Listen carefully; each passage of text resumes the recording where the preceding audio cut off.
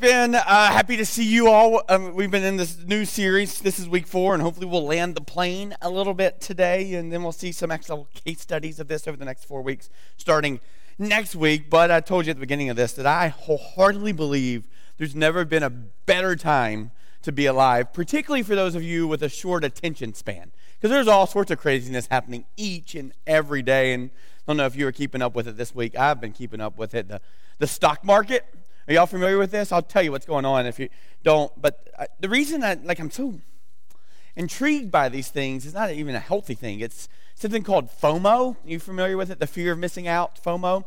And so what's happened is I go, I don't know what's going on. I need to know what's going on. And in the middle of this FOMO, I'm hearing this conversation happening on the Twitter land, right? That's this cute little toxic place where people say what they feel, which is so amazing that everybody has a platform to spew their venom. But in the Twitter sphere, you got the FOMO, the fear of missing out, so I'm consuming it, and they're all saying YOLO. You know what that means? You only live once, meaning why not jump into this craziness? And so what I do is I go, fear of missing out, YOLO, and then I'm going, should I do it? And then I typically end up doing it, and I go, uh-oh, right? FOMO to, YOLO to uh-oh, and then eventually to the oh no, I got to tell Julie that we just lost all of our money. That kind of thing. I'm just joking. It hadn't really happened in that way. But what's been going on in the stock market right now is there's this way by which people can borrow stocks. Doesn't make a lot of sense to me. It doesn't seem very healthy, right? I'm very concerned that we leverage our future for our present, right? I think it should be kind of inverted. We should leverage our present, what we have right now, to prepare ourselves for a better future, right? So what a lot of folks have done, particularly hedge fund managers, they kind of look in and go, hey, we're gonna try to predict the future and watch some of these stocks that we think are going to go down, particularly a couple different things, some kind of old school way of doing things like GameStop, where you buy little Nintendo games. Now a lot of that's being downloaded, so there's this prediction that will go down. Another one right now is AMC Theaters, right? Right now you can't go to theaters. So some people thought, man, if we buy the stock now, we can watch it go down, or we borrow the stock now, we can sell it right now and get the money. And then when it's time for us to actually pay the note for it, the price is going to go down, and we'll pay it then, and we'll make money off of nothing, right? So a lot of folks did that. Now, on the other side of it, there are all these people on the internet. Are y'all familiar with this thing called the internet? It's crazy. It's where people talk and communicate and come up with all sorts of harebrained ideas. And these people on the internet go, hey, we're aware these hedge fund managers are trying to short a stock, get it, watch it go down, and then sell it now and then make some money off money they didn't even put in. And so we have an idea. If we can get a whole bunch of people to start buying these stocks, the price won't go down. They'll go up. And guess what? Those people are on the hook for it, meaning if we buy it and send the price up, eventually those people who promised that they'd pay it back will have to pay us a higher price. And so what happened is they took the whole mob of, the Twitter land and the Reddit land and all the people online. They pointed all their attention to the stock market and go, let's raise these prices. Let's get them up. And so these crazy things started happening with this, almost a false economy. And these stocks aren't worth it, but people are paying so much money, the stocks are going up, and the world is crazy. And so I was watching it and going, I think that's actually kind of what's happening in every part of our culture right now, right? You get a mob, grab the people, get a big mob, turn all their attention to a thing, and then you get them to swallow up whatever it is they turn their attention to, right? You got it? So find the mob, find the thing that you want to put all their attention on, focus all the attention on that thing until they swallow it up. Another way that we talk about it is called cancel culture. Are you familiar with cancel culture? It's where someone says something they shouldn't say, right? And so when we read the scriptures, it goes, there's power of life and death in the tongue. Oh, boy, are we seeing it, right? I mean, literally, people say something even 10 years ago, and all of a sudden, there is literal death to their job and to their families, right? Because of their words, right? And so people are pointing, go, they shouldn't have said that, bad on them, and they'll get the attention of all the Twitter land. They'll turn all the focus and go, that's the mark. That's the target. And everybody kind of consumes it. Then they get canceled. Then they give these fake apologies, but it doesn't work anyway. And then the world's just a mess, right? And so to think about all that and think about us, it's like, that's what I wanted us to do. That's exactly what I want us to do, right? How do I convince you all, we convince each other, that we should pool all of our resources and we should put all of our attention onto something and then swallow it up, but not with vitriol and anger, but with love and with grace? What if we pointed all of our resources and all of our energies towards the brokenness in our world and we're going after that? Right? What if we did the opposite of cancel culture? In fact, I was so excited about it, I went and started looking on the internet. Such a neat place, guys. You should hang out there a little bit, but be careful. And you can buy domain names. And I've been doing this for years. It's so broken. It's like, oh, that's a good idea. So I have like 500 domain names. I think the first one was churchinabar.com. I still own it, right? And all these different domain names. And so this week I went and I bought gracemob.com, right? Because it's like, oh, there's all these mobs. What if it looked like they have this mob that's just filled with grace? When bad things happen, we just go and pour out love. I don't know what I'm going to do with it. And I think about years, long before I got in Pennsylvania, there was that shooting. You know what I'm talking about? The shooting in the Amish school. Absolutely devastating. Not too far from here. And watching the Amish response to that shooting, right? Basically shooting, suicide. The guy who shoots either takes his life or has his life taken. There's a mom, wife, whose husband just did some really bad things and just ruined a lot of lives. And the Amish culture, those folks, they turned their attention to that wife in ridiculous amounts of forgiveness. Cared for her, loved her, provided food for her, and it became I wasn't here. I didn't know about you guys then. I was out in Montana where, life was, whatever we wanted. We just did what we want. Nobody tells us what to do out there, right? I didn't even know about this place. But I remember that national story going, man, if the Christian church could get a hold of that understanding and that mentality where we turn our attention and our focus and offer grace and love and all those things, then something can change. So right now we're in week 4 of this Happy Strife, Happy Life series, and here's kind of the big idea. There is a kingdom available to us, which is the exact opposite kingdom that exists on this plane here. There's the kingdom of heaven and the kingdom of earth. And we've talked about it this way. The kingdom of earth is here, right? And you know this place, right? And there's this kingdom that John the Baptist and Jesus tell us at different parts of the scriptures, repent, for the kingdom of God or the kingdom of heaven is near, meaning we're so close to it, but here we are here, and how do we get there? And what we've learned is, I'm going to figure this out, sorry guys. What we've learned is, in all these things, that there are some buttons and some indicators that help us get from here to there. And one of the great ones is strife, right? Dave Ramsey says it this way: people only change when the pain of the same gets greater than the pain of the change. And so what's really beautiful about pain and concern and heartache is in those moments that we go, we don't want to stay here anymore. We can't stay here anymore. So where do we go? How do we change? And so the whole series has been, how do we leave here and go there? And the problem is, in order to get where you want to go, you got to leave where you want to stay. So for many of us, we've gone, don't want to stay here anymore. Time to walk through that doorway, pain, sorrow. That's the doorway. How do we get through? For others, it's going, well, here's not that bad for me right now. My 401k hasn't been hit. We still got our jobs. Our family's intact. All those things. And there's not any real pain here. So why in the world would I leave here, which is nice and cozy, to go there, which is unfamiliar? And I'm not in control. And I go, you're not really in control anyway, but I understand that you feel that. I feel that too. So why in the world would you leave here when here's not that bad? For many of you, Christians or non-Christians, you're going, yep, I can make that stake. I can make that claim right now. Here is bad. How do I get there? But I've gotten the feedback. Well, what if I'm not in any pain?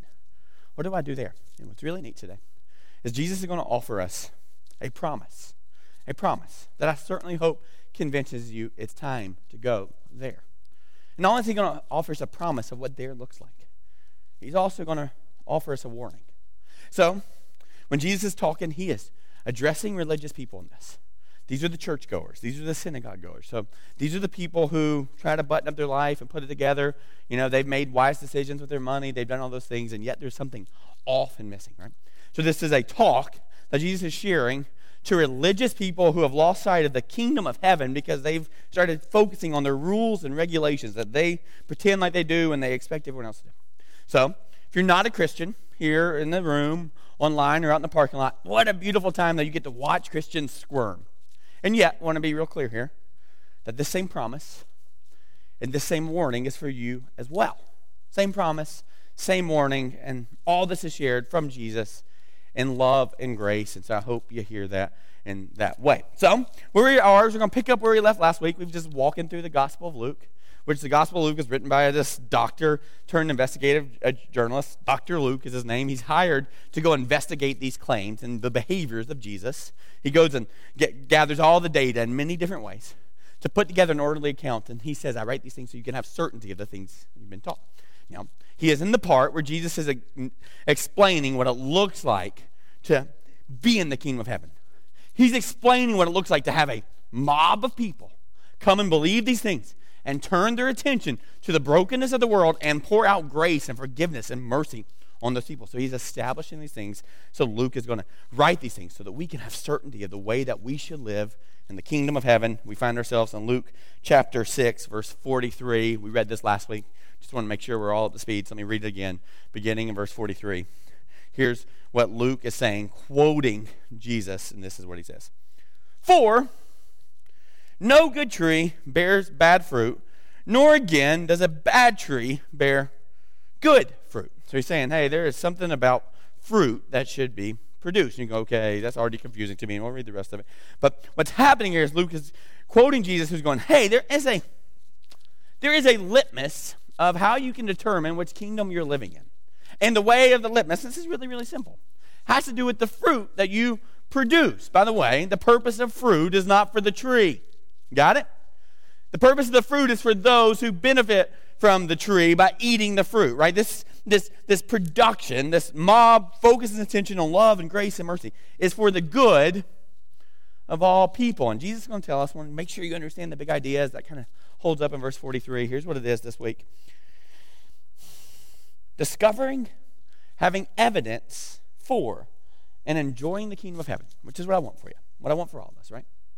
Discovering the kingdom of heaven, having evidence for the kingdom of heaven, and enjoying this kingdom.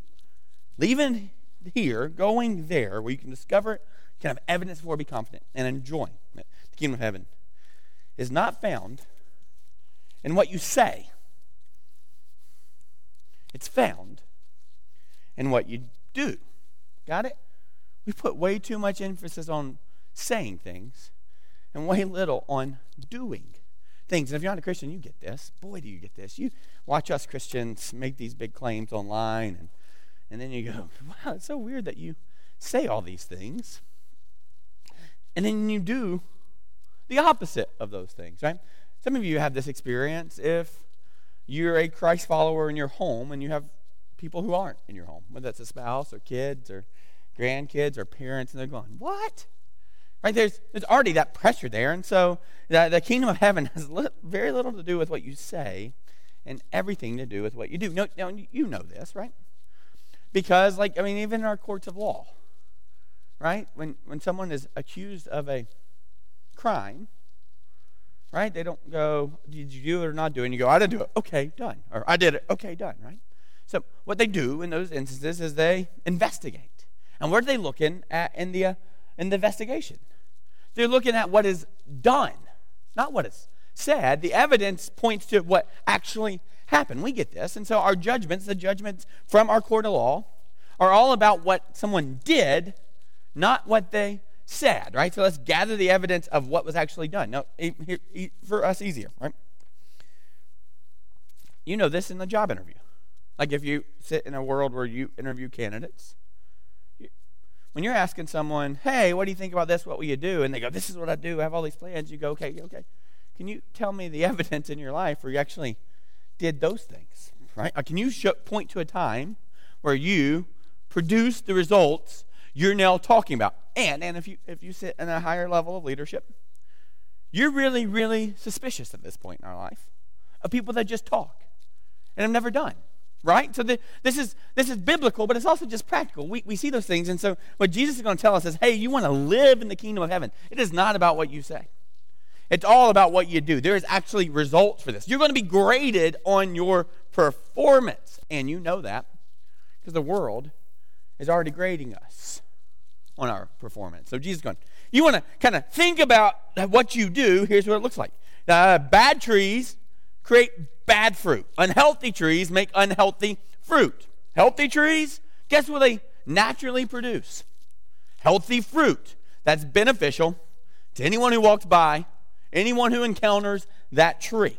Now, when he's talking about this, he's talking to the religious people going, I want you to be healthy trees that produce healthy fruit. Okay, so he's going, here it is, for each tree is known by, verse 44, for each tree is known by its fruit, what it produces.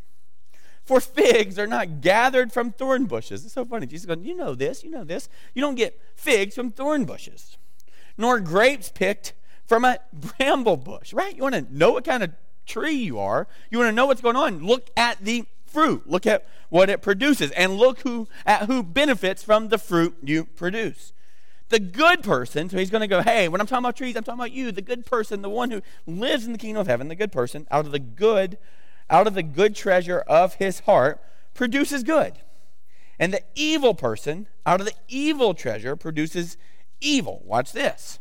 For out of the abundance of the heart, his mouth speaks.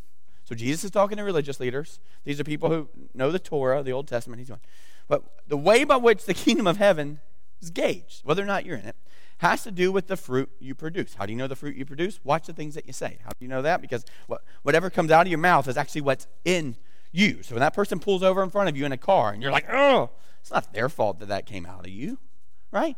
It was in you. It wasn't in them. They didn't come place that anger and those words and that vitriol that just spews out. That person cuts in front of you in the line and you just spew, or that person at the behind the counter takes too long, right? That irritation you have, that's not their fault. Yeah, they could be faster, but what the real reality is what's in you is what's coming out of you. No one, maybe they bumped into you and made it spill, but we're still responsible for what's in us. So Jesus is going, you want to know if you're actually enjoying and living in the kingdom of heaven? It's really simple. Look at your fruit. And the way you look at your fruit is go, who is enjoying and being relieved and finding hope and peace as a result of coming in contact with your tree? So he goes, here's what it looks like. Here's the fruit. And you go, well, how do we know what our fruit is?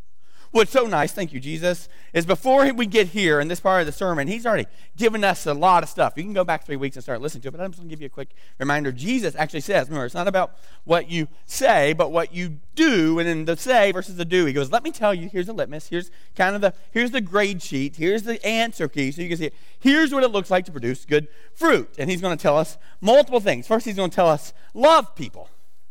Love, okay? That word love means agape. That literally means to see people the way God sees them, which he created them because he is madly in love with them, right? Here's the really complicated thing. This is really hard for us because we hate other people's ideas sometimes. And to be honest with you, sometimes your ideas are not very good, right? And sometimes your beliefs are broken and wrong. That's true. And sometimes you have behaviors based on your belief that are actually pretty disgusting. Not you, but the people that you look at, you know that, your kids, right? Let's be honest, right? It's a joke. So, but the reality is, and all that stuff, we now take the idea, the performance, and we place someone's identity based on those things. And Jesus is going, there's an actual soul on the other side of that performance or idea or belief. And guess how God feels about that soul? He's madly in love with it. How do we know that? Because the whole idea of creation, as he created people, because he had infinite love to pour out on them. And that's the word love that we have here. So God has plenty of love to share with them, regardless of their behavior, regardless of whether they did wrong. And Jesus tells us, even for your enemies, their ideas you don't like, their performance you don't like, you're supposed to love them. Agape love. See them as God sees them. No, it's not just love. He also tells us not only do you have to see them as God sees them, you actually have to do good to them. Do good. Meaning, there's actually an action step. You don't just feel that and go, that's how God sees it. The natural result is you actually do good. You serve them. You care for them. You love them, right? You do things for their benefit, right? One of the things he says. And then he actually goes a step further and he goes, bless them. Bless them, right? Not only do you do good to them, you actually speak well of them, both about them and, hear this, to them. Want to know what your fruit is? You're going to love. You're going to bless. You're going to do good. Then he goes on and he tells us this. He says, you're going to pray for them. Now, here's what's crazy. That word prayer there, isn't this literally, that language means to exchange wishes. You know, you have those wishes that when you blow out the candle, doesn't work, but you know what I'm talking about. Or when you want something good and you knock on wood. I love when people do that. I'm like, oh, that's so good. Way to put your hope and faith in that piece of wood instead of Jesus. Really, really neat. But when you have those wishes or those hopes, that exchange wishes going, when you throw that penny or that quarter into the fountain, whatever you wish for you, could you wish it for those people as well? And by those people, I mean the ones that you don't like, the ones that are your enemies, the ones who've actually done harm to you is what the scriptures say. So Jesus going, you want to know your fruit, you're going to love them, you're going to do good for them, you're going to bless them, you're going to exchange wishes, and it gets even worse. You're going to lend to them. Oh, it literally means you're going to take an inventory of your resources and go, how can these resources benefit those people? This is so messed up. This is so counterintuitive. Here, we don't do any of that. We might lend to our kids, right? Because we love them and they're kind of an extension of us. So you get all that. But over here, you go, no. Lend to those who's probably not going to give it back. And when you lend to it, don't even have an expectation. And then he wraps all this up in his first little talk. And he goes, and be merciful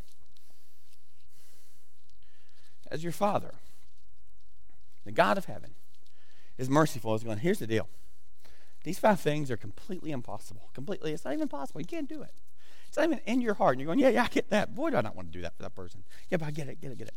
The only way that happens, Jesus goes, be merciful. That literally means don't make them pay the consequences. Hear me. They deserve to pay, and they deserve to pay it. He's going, no. In the kingdom of earth, everybody pays for what they do. The wages of their sin is death. It is death, and boy, do we know that. We know that in our relationships. We know that with losing our jobs. We know that in all those things. It is death. He's going, that's the kingdom of earth. In the kingdom of heaven, there is a pardon for all that stuff because Jesus pays that. So when you get that, when you understand that your heavenly Father has been really, really merciful to you, your natural reaction out of the overflow of your heart is you start not wanting those people to pay for the punishment they deserve to pay. Because you've come to the conclusion that you also deserve to pay a punishment. And your heavenly Father is merciful to you. So when you start understanding his mercy, a natural byproduct is that mercy comes out of you. So the reality is for many of you just got to stop here and go, I can't even listen anymore. Because I don't believe God's merciful. And I go, yeah, that's really, could you just today, if nothing else, hey, we're only halfway through this talk. And we got as far as you need to go. And you just go, could you just sit with God and go, is that true? You really pardon me? Do I really get a mulligan? Can I start? And you're talking about right this second. Fresh. Yeah, this isn't a New Year's resolution. This is what's so neat. In the book of Lamentation, he literally tells us that God's mercies are new. Hear me. Every single morning. As if the God of the universe, so smart of him, knew that you couldn't wait till next quarter or next Monday or next year, right? He knew that you were going to need to wake up this morning and be forgiven and pardoned, right? And so that a natural byproduct of finally getting that you are free, that he loves you, that he has covered a multitude of sins with his love for you. When you get that, a natural byproduct of that is you start being merciful to other people. You can walk out of here, hear me, completely free. You can stand up in your living room and head to your bedroom tonight, right? You can pull your car out of the parking lot today. Completely free, both of the burden that you think your sin is chasing you and God is going to punish you. And you can walk out completely free, no longer being attached, tethered to that anger and bitterness you have towards that person. That mercy is just as much for you as it is for them. So he goes, be merciful as your heavenly Father is merciful. And we saw last week, he kind of helps us see these things in a little bit more clear detail. Then he says, judge not. Right? Judge not. In other words, don't put them in a category of not worthy of love or grace. That judgment literally means to separate, and when we do it, we go, this person deserves my love and grace and affection. This person does not. That's all it is. Separation. And then he goes a step further and says, not only should you not judge, you should condemn not. Condemn not, meaning not only should you not put them in a category of being undeserved of your grace, your attention, your love, your affection, but could you also not condemn them, meaning give them, not only size them up, put them in a category, but write them off. Make a determining factor that they are unworthy. So judgment is about their behavior. Condemnation is about their identity. So he says, hey, you shouldn't focus on their behavior. And he actually tells us we should focus on our own.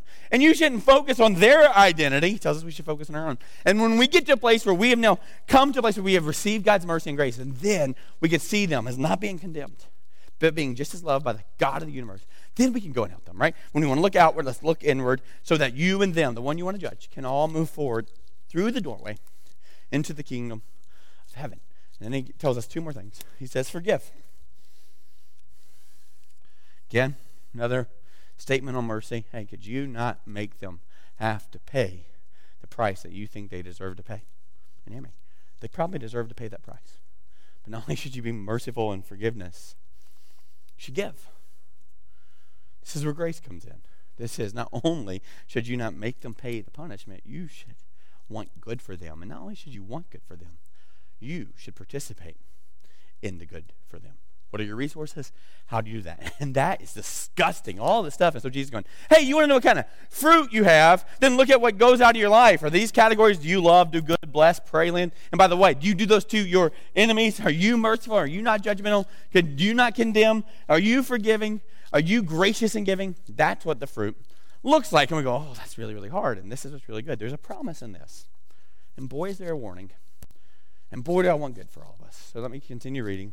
Let me tell you what it says next. And it says, actually, before I do that, let me just sit here for a second, because as you look at this, you go, well, why would I do that?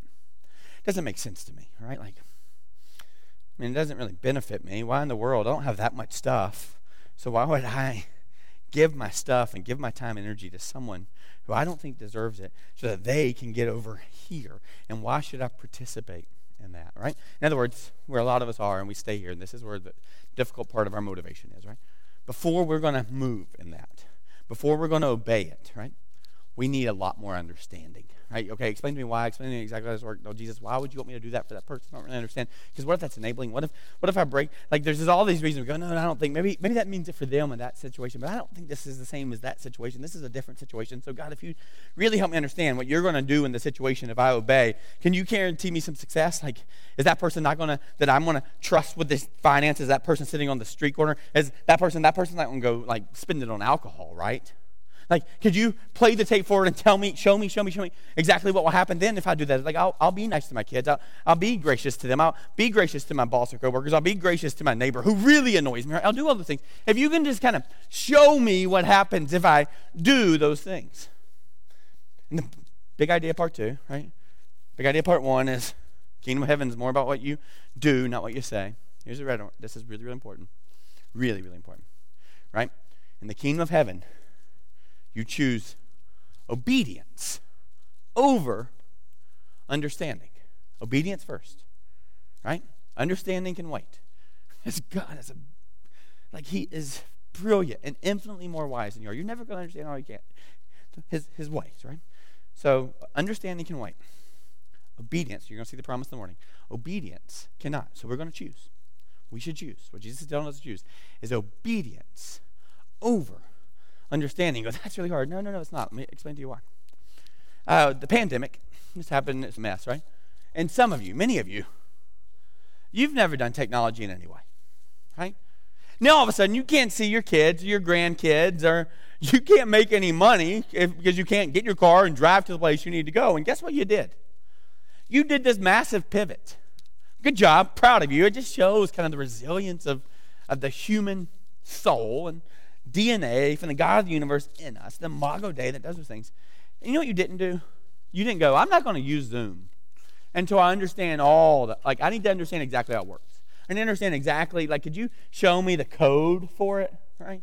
Or all of you use this phone, this little iPhone that tracks you and keeps up with you and tells on you, all those things, right? Yeah. But you use it and you don't understand anything about it, right? Do you have any idea how it works? Do you have any idea when you say, hey, Siri, would you, and you're so mesmerized when Siri actually does it, it's like, flip a coin 100 times, one time it's going to be the hey, Siri works, right? But you don't know how that works, right? When you FaceTime, do you know how that stuff is sent? Do you understand your face is beaming out in the waves somewhere? Do you know how any of that stuff works? I don't know how that works. But you use it. Why do you use it? Because it is the only way you can get the experience you need to get in that moment. So you choose in that moment to the obedience long before you do the understanding.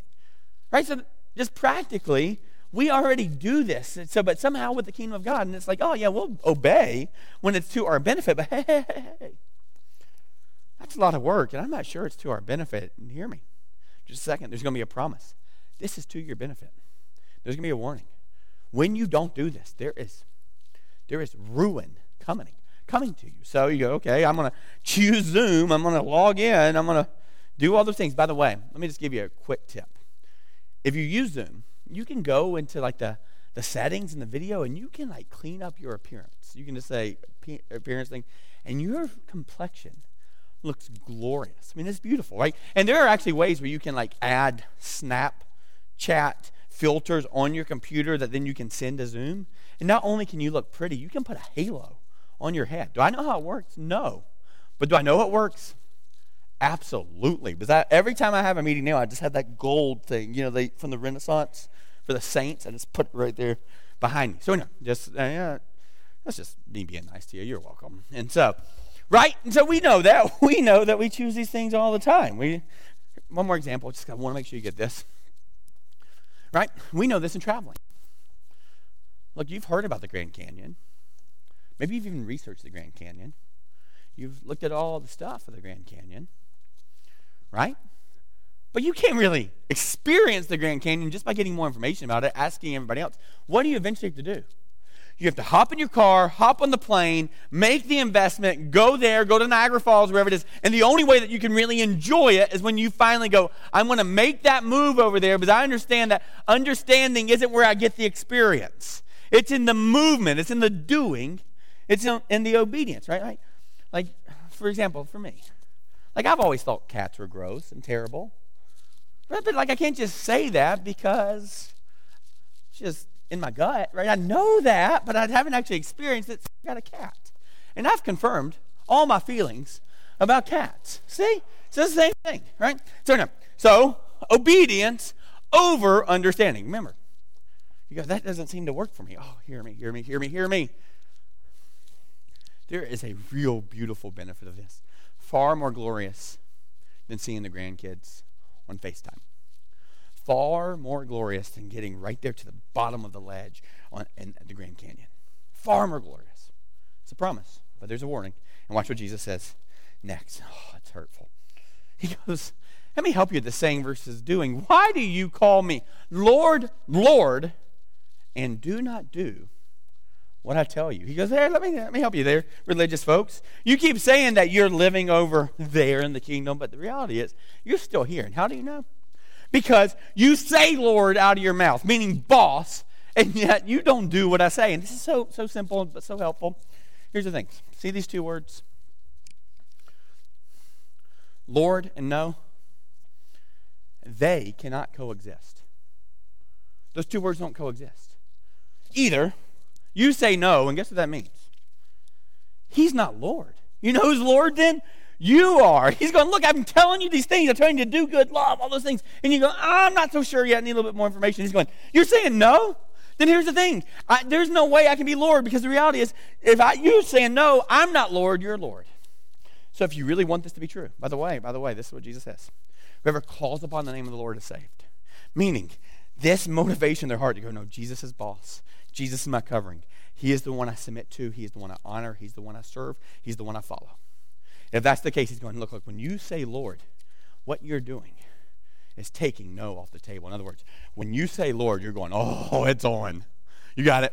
Whatever you want, Jesus. Oh, whatever it is. Yep. I'll love. I'll do good. He's going, if you don't, what you're really saying is no. And if you're saying no, then just let's be honest. Take my name off the board. So those things, he says, why would you say Lord and yet not do what I say? And so I'd go, Lord, could we please? If we say Lord, we do it to say, I'm not so sure, God. It seems so hard and they don't deserve it. Man, that would be a sacrifice for me. I'm not sure it's worth it. Oh, it's worth it. Remember, promise and a reward. So here's what it says next. Everyone, that's us. That's out in the parking lot. That's online. That's whoever's on their treadmill listening to this, right? Everyone, that's inclusive of all of us. Everyone, hear this, who comes to me, right? Something about coming close, going, God, I just want to hear you, right? You said that. You got if you're real, would you just speak? Everyone who comes to me and hears my words, so just hear me, as long as you're not drowning me out right now, that is you. You are here, you're positioned in front of God's word.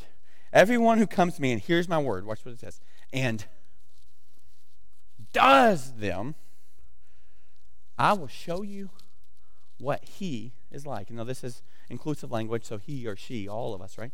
I'll show you what they are like. You want to see what they're like? They are like a wise person, wise man, building a house, right? Who dug deep and laid the foundation on the rock. And when a flood arose, the stream broke against the house and could not shake it because it had been well built. Remember, promise and a warning. Right now, all we get is promises. This first one, there's two promises I want you to see. First promise is the when, not if.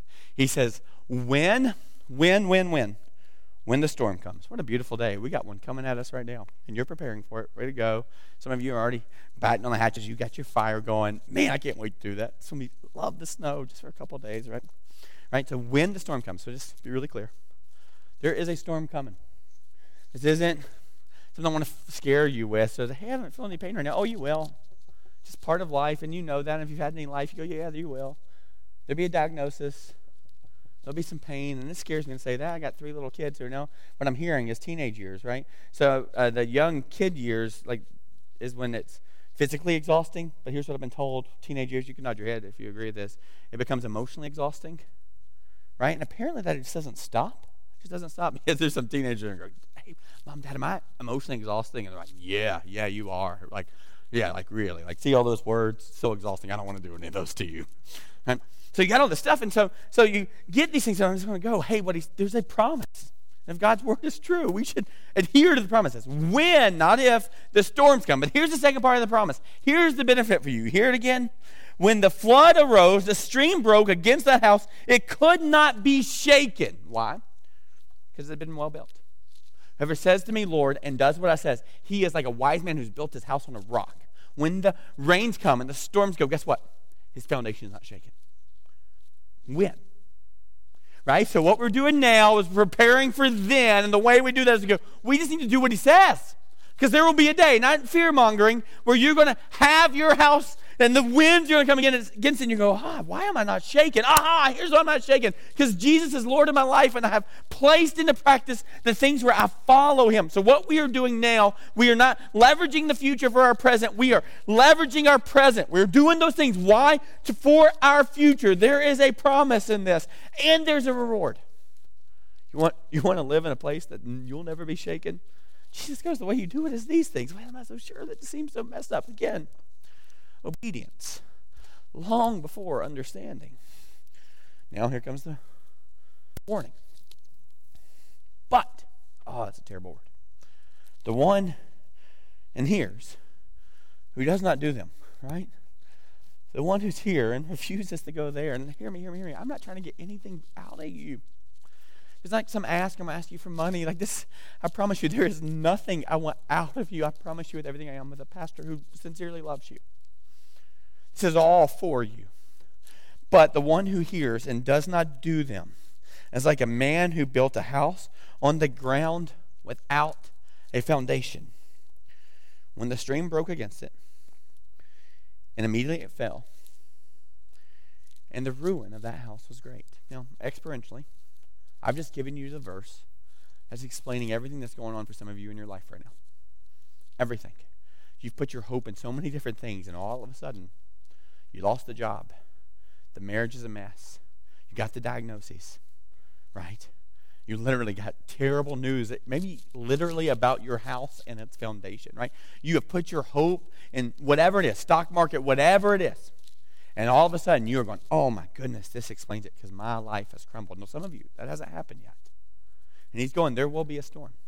On either side, there is only one solution. There is a warning and there is a promise. And the promise is what you do long before you understand, you obey. And how do you obey? Well, there are some real clear commandments just in these verses that Jesus is sharing. Why again? For you. For your benefit. For the benefit of your children and their children. And their children. What we are talking about here is a generational adjustment. You know, we're all excited about generational wealth. I promise you this is so much better for your kids. This is so much better for your grandkids. This kind of plan where you prepare for the storms by obeying and putting Jesus' words into practice. You see the point of this, right? There's 2 houses. And they both look exactly the same on the outside. Exactly the same. Same shutters, same windows. Maybe the same thing, vinyl siding. Ugh, but that's what we got around here. Stucco. Oh, right? Same outdoor. Whatever. Sorry if that's offensive. Ugh. Right? Let's go to the south. The beautiful crafts. Sorry, I'll just stop there. Right? Same houses. 2 different destinies. And guess what? The only one who can be responsible for that foundation, oh, this is so hard, is you. So Jesus is speaking and going, there's 2 different ways. You're going, I'm not so sure he's speaking to me. I'm not sure. My situation is different. He's going, no. You might not understand, but obedience long before understanding, and it is for your benefit. There is a promise. So how do we know which houses we're on? Well, there's 3 characteristics of spiritual imposters. Let me tell them to you real quick. We just read them. They don't bear spiritual fruit. Right there. There's no evidence of any of those things. They don't bear spiritual fruit. So you got to look inward, not outward, not point. Is that me? Is there spiritual fruit? Second one is they don't do what Jesus says. You hear what I'm saying? I'm saying they, not you, because I'm not trying to really point at you. I'm just going, hey, they don't do what Jesus says. Is that you? Here's the third one. Their faith falls apart in the storm. There's no fruit. They don't do what Jesus says, and their faith falls apart in the storm. And so what do you do if that's the case? And it's really, really simple. You build a better foundation. So the question is, what's your foundation built on? Let me give you some ideas to think about this. Right here, let me ask you some questions. Your foundation is built on whatever you built your life on. So let me ask you this question. Whatever has to be present in your life for your life to feel secure and for you to have joy? What is that thing? Because that's what you serve. It's what you strive after. And what you turn to in trouble. It's the thing you can't live without. So here's the questions. What is it?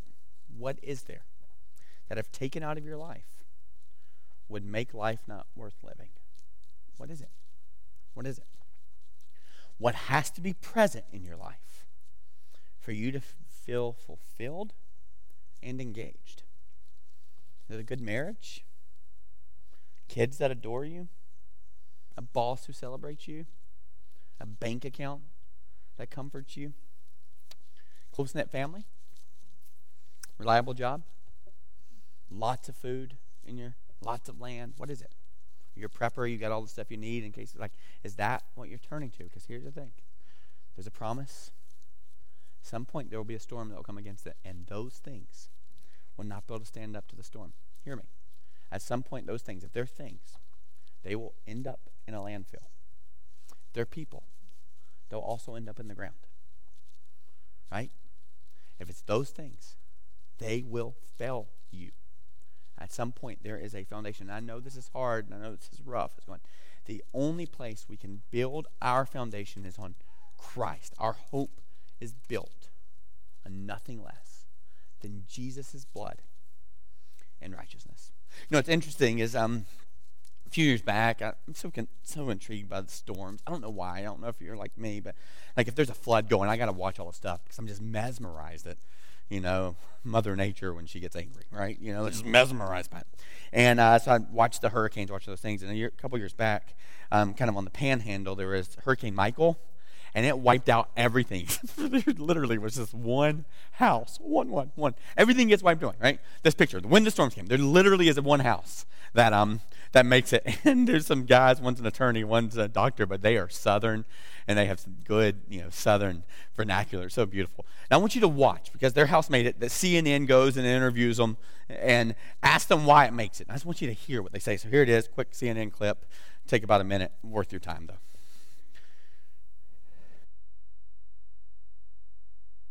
Why'd your house survive? Go ahead. We put a lot of work in it. We paid attention to every detail from the ground up. At every point, from pilings to the roof, and everything in between. When it came time to make a decision about what level of material or what to use, we didn't pay attention to code. We went above and beyond code, and we asked the question, what would survive the big one? And we consistently tried to build it for that. And this was the engineers took all kinds of things. Well, apparently so. My understanding is that And the who knows code, what the the next Hurricane one- Andrew code in the Florida Panhandle is that you have to build a house to withstand 120 mile per hour winds. You built this to withstand 240 mile per hour winds, is that right? 240, 250, something like that. It's poured concrete walls on top of 40-foot pilings, and rebar all in the walls. Steel cables go from the girders above the pilings through the roof and continue through the roof down the other side on the back wall. Really, really important that you see it real quick. Here's what he says. So he says, what helped you survive the storm? And here is literally what he said. We paid attention to every detail from the ground up, at every point from pilings through, 40 feet down, right? And everything in between. We didn't pay attention to code. We went above and beyond the code, and watch this, and we asked the question, what would survive the big one? And we consistently tried to build it for that. So here's the question. What would survive the big one? And how do you build for that? It's really simple. You love. That's how you build it. Because you trust so much in what Jesus has done for you. Jesus has done such a work in your heart, but you can't help to go, Jesus was loving to me. You do good. Why? Because you have come to the conclusion that Jesus has done good to you. You bless others. Why? Because you have received the blessing. God's speaking to you in life and in his word, right? Because he's blessed you. You exchange wishes for other people. Why? Because God has exchanged his wishes for you. He exchanged his heart for your heart. Like he gave it to you with all of his hope and all of his desire. Right? You lend. You use your resources for the good of the kingdom. Why? Because God used his own life for the good of your entrance into the kingdom. You are merciful. Why? Because you have really received his mercy. And so for you right now, just go back to that first week. Be merciful as your heavenly Father is merciful. Could we just start there? Could you just go, God, I'm not merciful. And the evidence for why you're not merciful is because you have not received God's mercy for you, and it is fully available. He says, you want to build your house on the rock. Here's where it starts. You receive God's mercy and love. Then out of the overflow of that, you pour it out to others. So what's going to happen is the band's going to come up and they're going to lead us in a song. And in just a second, you're going to hear the nice little chorus of that song that you know so much about. On Christ the solid rock I stand. All other ground is sinking sand. I dare not trust. Right? And you trust only in his sweetest face, grace. I'm sorry, I don't remember the lyrics.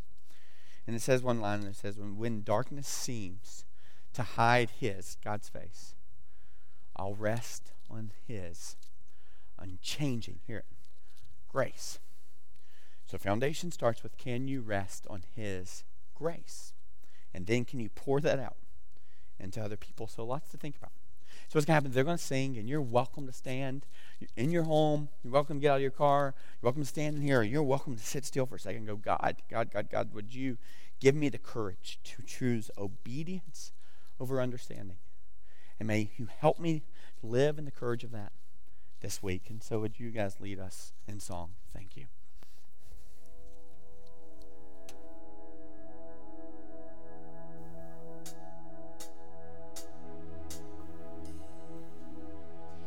In the presence of my enemies, when the storm is crashing down on me, I will trust in what I cannot see. I wait for you. I wait for you. If you can part the valley sea, you can reach the depths of me. And no, nothing is impossible. No, no, every chain is breakable. I know on Christ is solid rock I stand.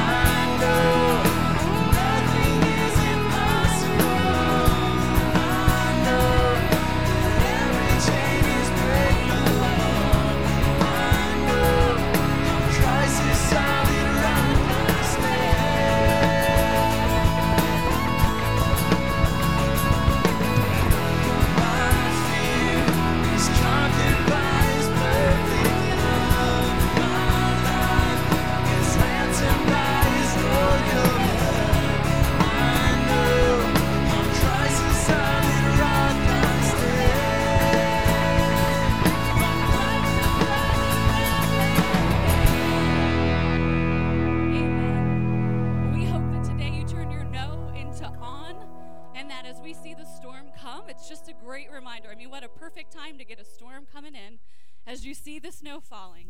Just remember that it's on Christ the solid rock we stand. So we hope you have a great week, weather the storm well, and we will see you back here next week.